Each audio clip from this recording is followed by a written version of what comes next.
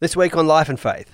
Faith opens mouths and grounds and skies and wombs and tombs and hearts to fresh starts and fresh words that speak of things impossible. An opinion you can change, like you change a shirt, but a worldview is something like your skin color. It's part of who you are. I want to be able to read for 2 hours with no one interrupting me. I said, I know what I'll do will be heretical, but I don't want it to be blasphemous.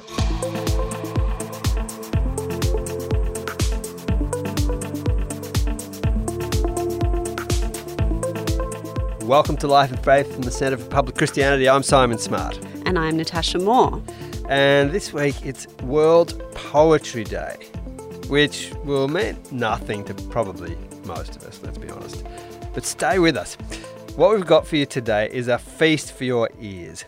Whether you think of yourself as a poetry person or not, we really think that listening will be a rich and perhaps surprising experience for you this week. Yes, the poems that you're going to hear today are respectively about an ancient city, about justice and injustice, about mushrooms and motherhood. And these poets are not necessarily who you might think of when you think of poets, if you think of poets.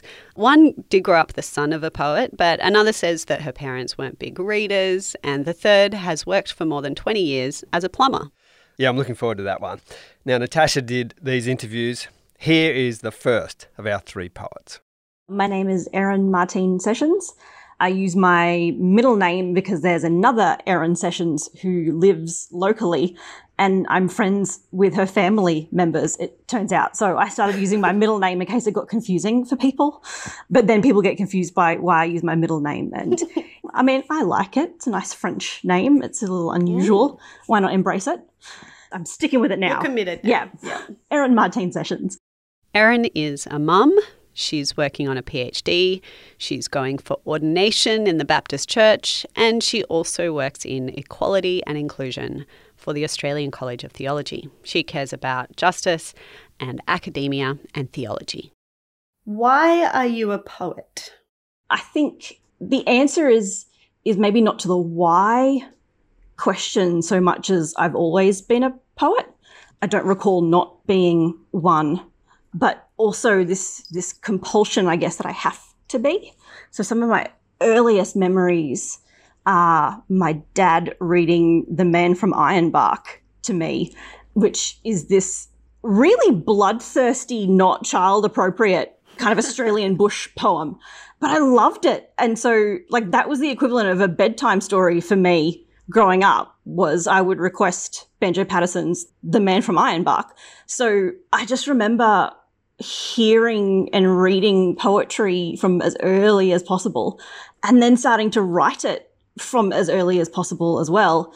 And my parents weren't really big readers. And so I just started grabbing things from around the house, whatever I could find. And Dad had his complete works of Shakespeare that his mum had bought for him when he was in high school before he was kicked out. And so he just was hanging on to this complete works of Shakespeare. So I started reading that. And I realized there was this whole world of poetry outside of Australian bloodthirsty bush poetry. I think I've just imbibed poetry my whole life. And so I guess it just felt really natural to start writing it. Awesome. Could you read us a poem? Yeah. So I had the privilege a couple of years back of going to Israel. And so we're on this kind of study tour looking at historical sites and sites from the Bible, and being the giant nerd that I am, I filled my suitcase with books. But not necessarily only historical books or theological books or whatever I was supposed to be studying at the time. I just packed my bag full of poetry because one of my favourite Australian poets, Dorothy Porter, had travelled through the Middle East and gone to the Holy Land and written these beautiful, beautiful poems. And, you know, so I brought kind of her collections along with me. And then I'd heard that Israel's best poet or most beloved poet is a poet called Yehuda Amichai.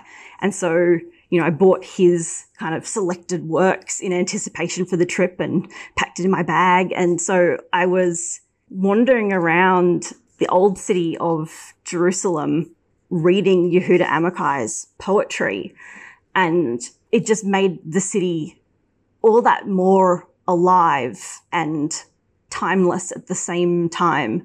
And so it felt like all of this history and theology and literature were all colliding in this kind of beautifully starlit, because of course it was. So a poetic night walking around the old city. And so I had to write a poem. I just had to. So now that I've built it up that much, no pressure, apologies if you do not like it. So this one is called The Old City. Poets come in the evening into the old city, and they emerge from it pockets stuffed with images. And that's from Yehuda Amichai's Jerusalem, 1967. Your poetry tucked into my pocket, the old city beckons. Her cobblestone quarters hold history and the everyday together in doors and windows. She is awake tonight, staring at the ceiling from her sheets time has dishevelled, listening to the rain like a song, and wondering if God leaks in with the rain. She thinks of pure laughter, the quiet chaos of love, and how war divides the world into wilderness, city, and sea. Out of time and out of tune, the night surges on while the city whispers, when you see the face of God, I am changed. Watchmen walk her walls and sound her alarms. She's tired of trouble, but more tired for having loved. She'll keep you like she keeps the Sabbath. Want to listen again? You can hit that back button to take you back 60 seconds or so to the start of The Old City. Or here's our next poet. My name is Drew Jackson, and I live in New York City in Lower Manhattan. I'm a pastor here in a neighborhood called the East Village, and spend my time hanging out with my family. I have two 7-year-old twin daughters, and my wife Janae. We're here, and we play a lot of basketball. We hang out and just enjoy the city. Yeah. Tell me, why are you a poet? I love discovering what words can do. It's fun for me. There's a playfulness to it that is, I think, sort of taps at something deep in me that's like primal, childlike, that I love to sort of see those things put together. But I've always been drawn to it, even from when I was younger. It started, I think, with my love for hip hop as a genre and the way that the sound of it and the way that words could rhyme and what those words could do. And then that grew over the years. And my mom was also a poet, so I come by it naturally. But yeah, it's also become a spiritual practice for me over the years, where just the practice of writing, because for me, poetry, so much of poetry is about presence, about being present to a particular moment, being present to my own interior landscape or the things that are happening in the world. And so just that spiritual practice of presence and bringing that into words has been really healing for me. Your first volume of poetry is just out. Yes. It's called God Speaks Through Wombs, which is a startling title and image. Mm-hmm. How did this come together? Yeah, so this is poetry that is in conversation with the first 8 chapters of the Gospel of Luke. And these poems, like I said, I didn't actually start writing this collection to write a collection of poetry. It was more, I was writing because this was something I felt like I needed to do. I started writing it during pandemic lockdown, right at the beginning. And so we're here in Manhattan, and, all we hear outside of our windows is sirens. And, and so I needed something during that time to ground me, to center me. Poetry, found me in a new way during that time. So with our church during that time, we were spending some time in the Psalms. And the Psalms, it's broken up into 5 books across the 150 chapters. And each of those books is said to be in conversation with the themes of the books of the Torah, the first 5 books of the Bible. And so I started to just get curious. One, I wanted to read the Psalms in a new light. And so we were in book 2 of the Psalms. And I started reading it with the backdrop of the book of Exodus. And the Psalms sounded very different to me. They weren't just sort of individual sort of pietistic things, but they were speaking about liberation, freedom, God's desire for those things, and our yearning for those things. And so then I said, well, what would it sound like? What would it feel like if poetry were to rise out of the Gospels today? So I just let my curiosity and imagination take over from that point and started exploring with the Gospel of Luke. And I chose the Gospel of Luke because Luke is already interested in this question of bringing those voices who have been marginalized to the center of the story, bringing those voices forward. Luke has often been called the Gospel of Women because there are more women who are prominent in Luke's Gospel than any of the others, or the Gospel of the Poor for the same reason. And so I just wanted to explore that with Luke and see where it took me. So this poem is called The Waters of My Weeping, and this poem is written in reflection on Luke chapter 3, verse 20, which is where we hear that Jesus' cousin John has been arrested. And that's all we hear. One of my brothers, my cousins, added to the number of your incarcerated masses. 1 in 3 of us. Unarmed? Yes. A threat? Yes. To your abuse of power and the way you sit so comfortably in your palace while we struggle to eat out in these streets. But in this hour, I weep again. For this innocent man baptized into your carceral system, immersed into this jail with no bail.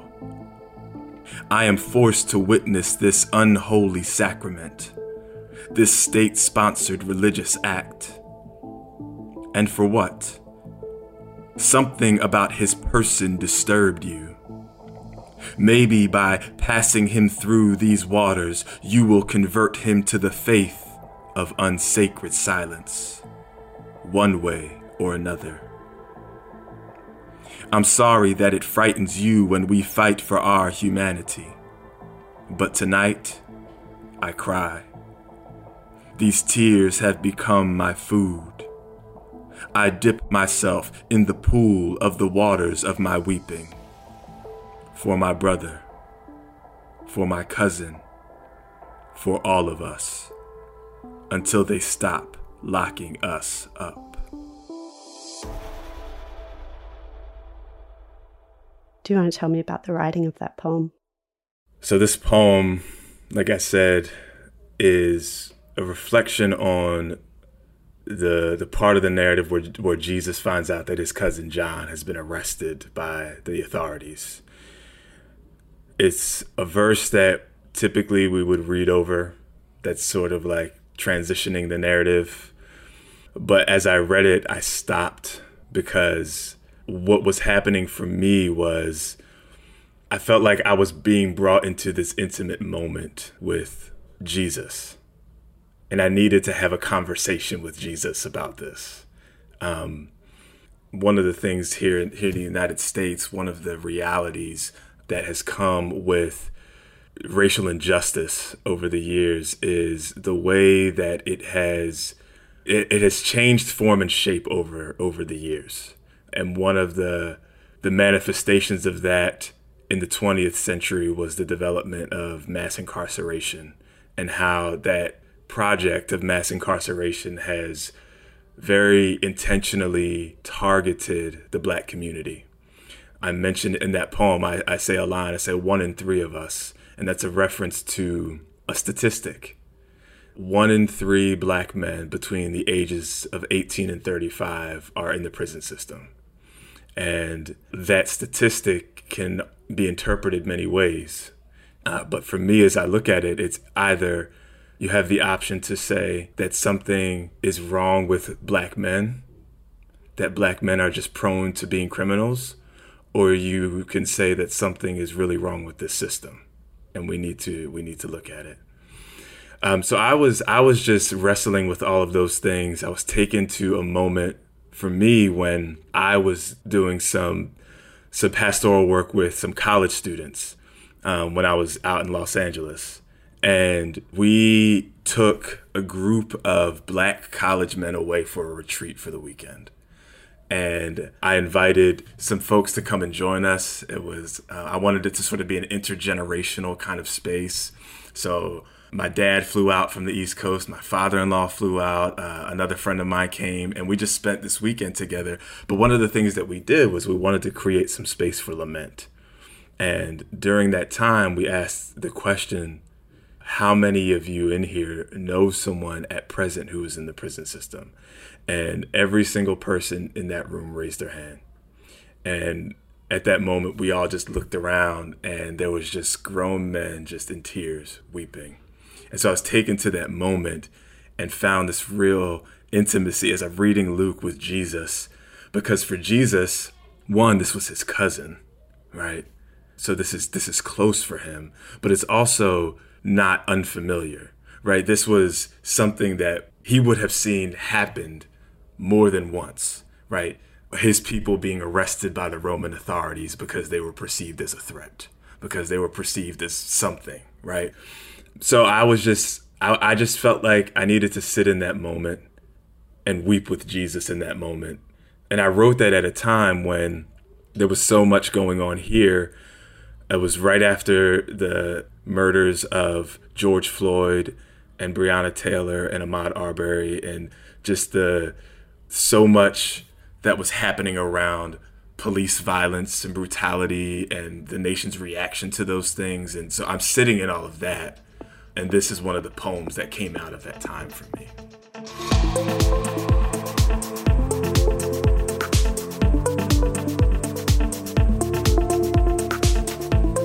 This is Light and Faith, and we're taking World Poetry Day as an opportunity to talk to some poets, to hear some of their work, and to ask them why poetry. Next up is Jono. My name's Jonathan McEwen, although everyone calls me Jono. I'm a plumber. In the past, I've run a plumbing business for about 20 years. I've recently sold my business, and I now work for the guy who bought it, so I'm still a plumber. Like Erin and Drew, Jono started writing poetry early on, somewhere in his early teens. Over time, he started working with more structured forms of poetry, like sonnets. And these days, he mostly writes haiku. Some haiku are single word, just one single word. They're extremely compressed, and you have to choose your word very carefully if you're going to be that concise. But the beauty of haiku is that you can compose them in your head when you're driving or when you're walking, and sometimes they just come to you almost fully formed. Other times, you sort of labor away at them for ages, trying to just get all these things into a very small amount of words. So my lifestyle actually almost chose the form that I ended up writing in. Jono's just published his first collection of poetry. It's called Genesis, and it's a mix of haiku and haibun. That's Haibun, haibun. Lots of us are familiar with the tiny poems called haiku. A haibun goes back to a famous 17th century Japanese poet called Matsuo Basho, who started incorporating haiku into a longer reflection in prose. Often it's travel accounts, often about the natural world. A haibun is all about the relationship between the haiku and its prose context. The poem that I was planning on reading is one that began with a haiku. And that haiku came out of a memory that I had that goes back to my childhood, at a time where I actually had the measles. I was just a kid. I was probably in primary school or something like that. And I remember it quite vividly because it was the Easter show. And my brother and my dad had gone to the Easter show. Originally, we were all going to go, but because I got measles, I wasn't allowed to go. And so Mum decided to stay home with me. We were living on our farm out at Silverdale near Warragamba Dam at the time. And it had been raining, as it often is around Easter time. I was actually feeling quite okay, even though I still had all the signs of measles. And my mum says, do you want to go mushroom picking?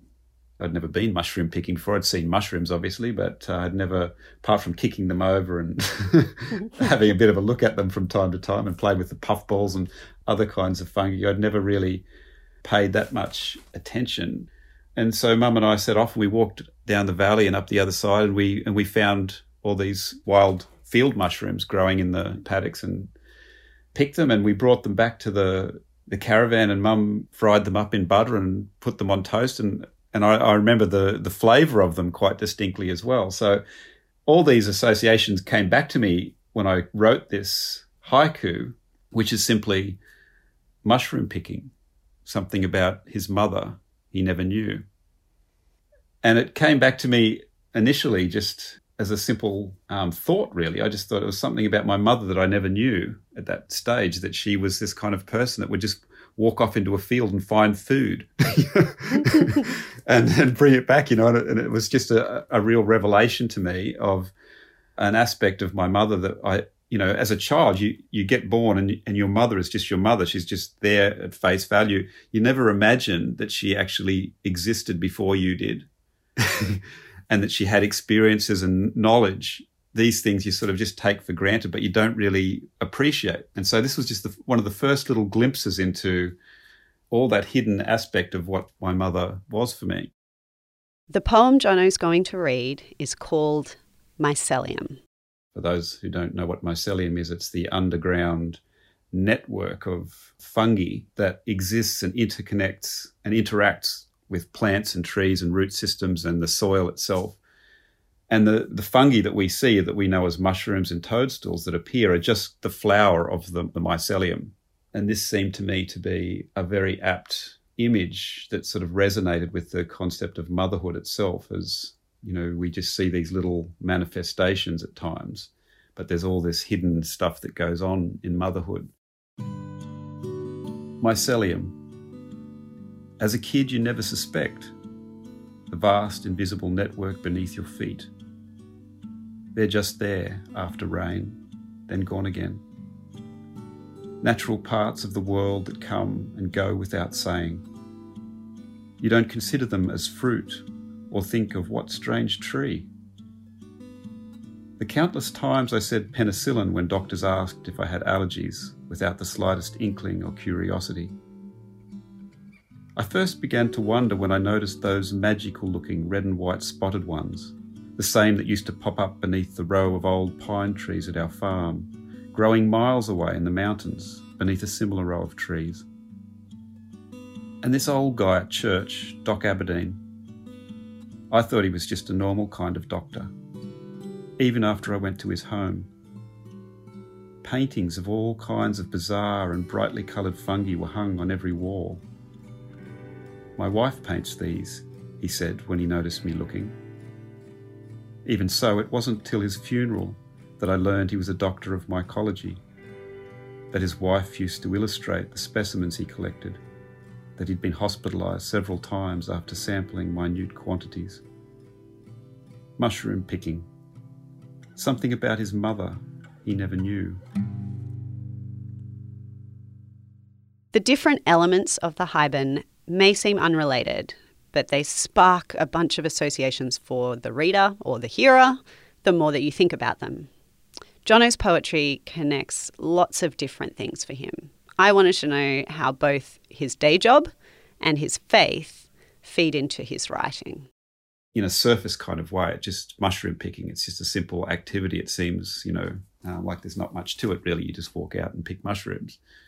But it also connects into motherhood and to just other aspects of our life that we take for granted. For me, I have a sense of God's presence in the world. And the more I've lived with this sense of God's presence, the more I've started to, appreciate how modest and how unpretentious God is. I've heard some critics of religion say things like, what kind of an egotistical maniac would demand that people worship him, But for me, that's not exactly the way God comes across in experience. There might be some religious texts that seem to give that impression, but the reality of God as we experience that presence through his revelation of himself, not just through scriptures, but through creation itself, through the natural world that we're given to inhabit, is just done without any fanfare. And it's done whether or not we're good or bad. We don't have to do anything to benefit from the earth. We're not chided if we do things, although obviously, we're seeing with the climate crisis that there are consequences to abuse of the natural world. So I guess my book itself, I think, has a overarching or an underpinning sense of deity and of presence of God in different ways. And so the mycelium seemed to me to be a good sort of entry point into that mystery of the divine. What does plumbing have to do with your poetry? Plumbing is a very physical trade, but it's also one of those things kind of like the mycelium. It's like the mycelium of the built environment. It's all these hidden pipes and things that people just come to take for granted after a while. They don't really consider where their poop goes when they flush, but it goes somewhere, and they're just glad about that. And they don't really consider how, all the water just comes out their tap. It's just like a little kid grows up with water coming out the tap and they just take it for granted, and very few of them think beyond the surface of the tap. So it's given me a kind of physical appreciation of depth and hiddenness and the way in which things are concealed, of the importance of staying grounded. Like, I am actually a very the kind of person that will easily just live in my mind. I'm a kind of Gnostic in that sense, that will easily just live in the realm of ideas. But plumbing has really given me a physical connection to both work and my own body that has forced me to come to some kind of reconciliation between this flighty mental side that just wants to remove itself from all the awkward matter and stuff that you have to deal with in the physical world at times. The repulsive, the aversions that we experience from the smells of things. At times there are some very beautiful and attractive things, of course, but there's also a lot of very physically disgusting stuff that plumbers get to deal with on a daily basis. So for me, working out some kind of synthesis, which I think is what selfhood is really about, is about creating a synthesis between a number of seemingly disparate elements like the psyche and the physical, and to somehow bring those together as ultimately and actually being belonging together. But to do that in your own experience is, I think, part of the process of becoming the self that you are. Before we go, we've got a bonus for you at the end here, an extra poem from Drew.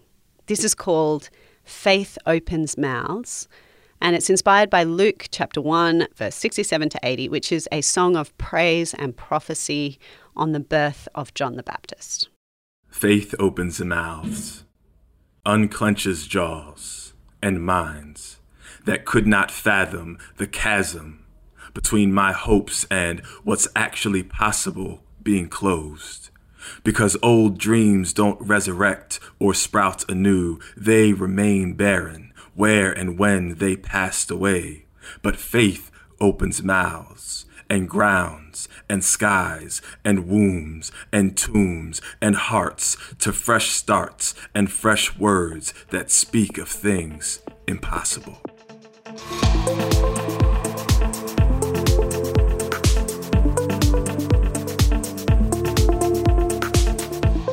This has been Life and Faith with me, Simon Smart, and Natasha Moore. And we hope you found this poetry episode as special as we have. The poets featured in this episode were Erin Martine Sessions, Drew Jackson, and Jonathan McEwen. A big thanks to them for sharing their work with us. We'll put in the show notes where you can access more of their poetry. As always, if you enjoyed this episode, we would love for you to share it with that person who you know wants more poetry in their life, whether or not they realise it. And do leave us a rating and a review if you haven't done that yet. Next week. There's a lot of, I think, identity issues that happen for us. As we get older, we realize this isn't a good or a bad thing. It just is the way that I am, and it can be good or bad.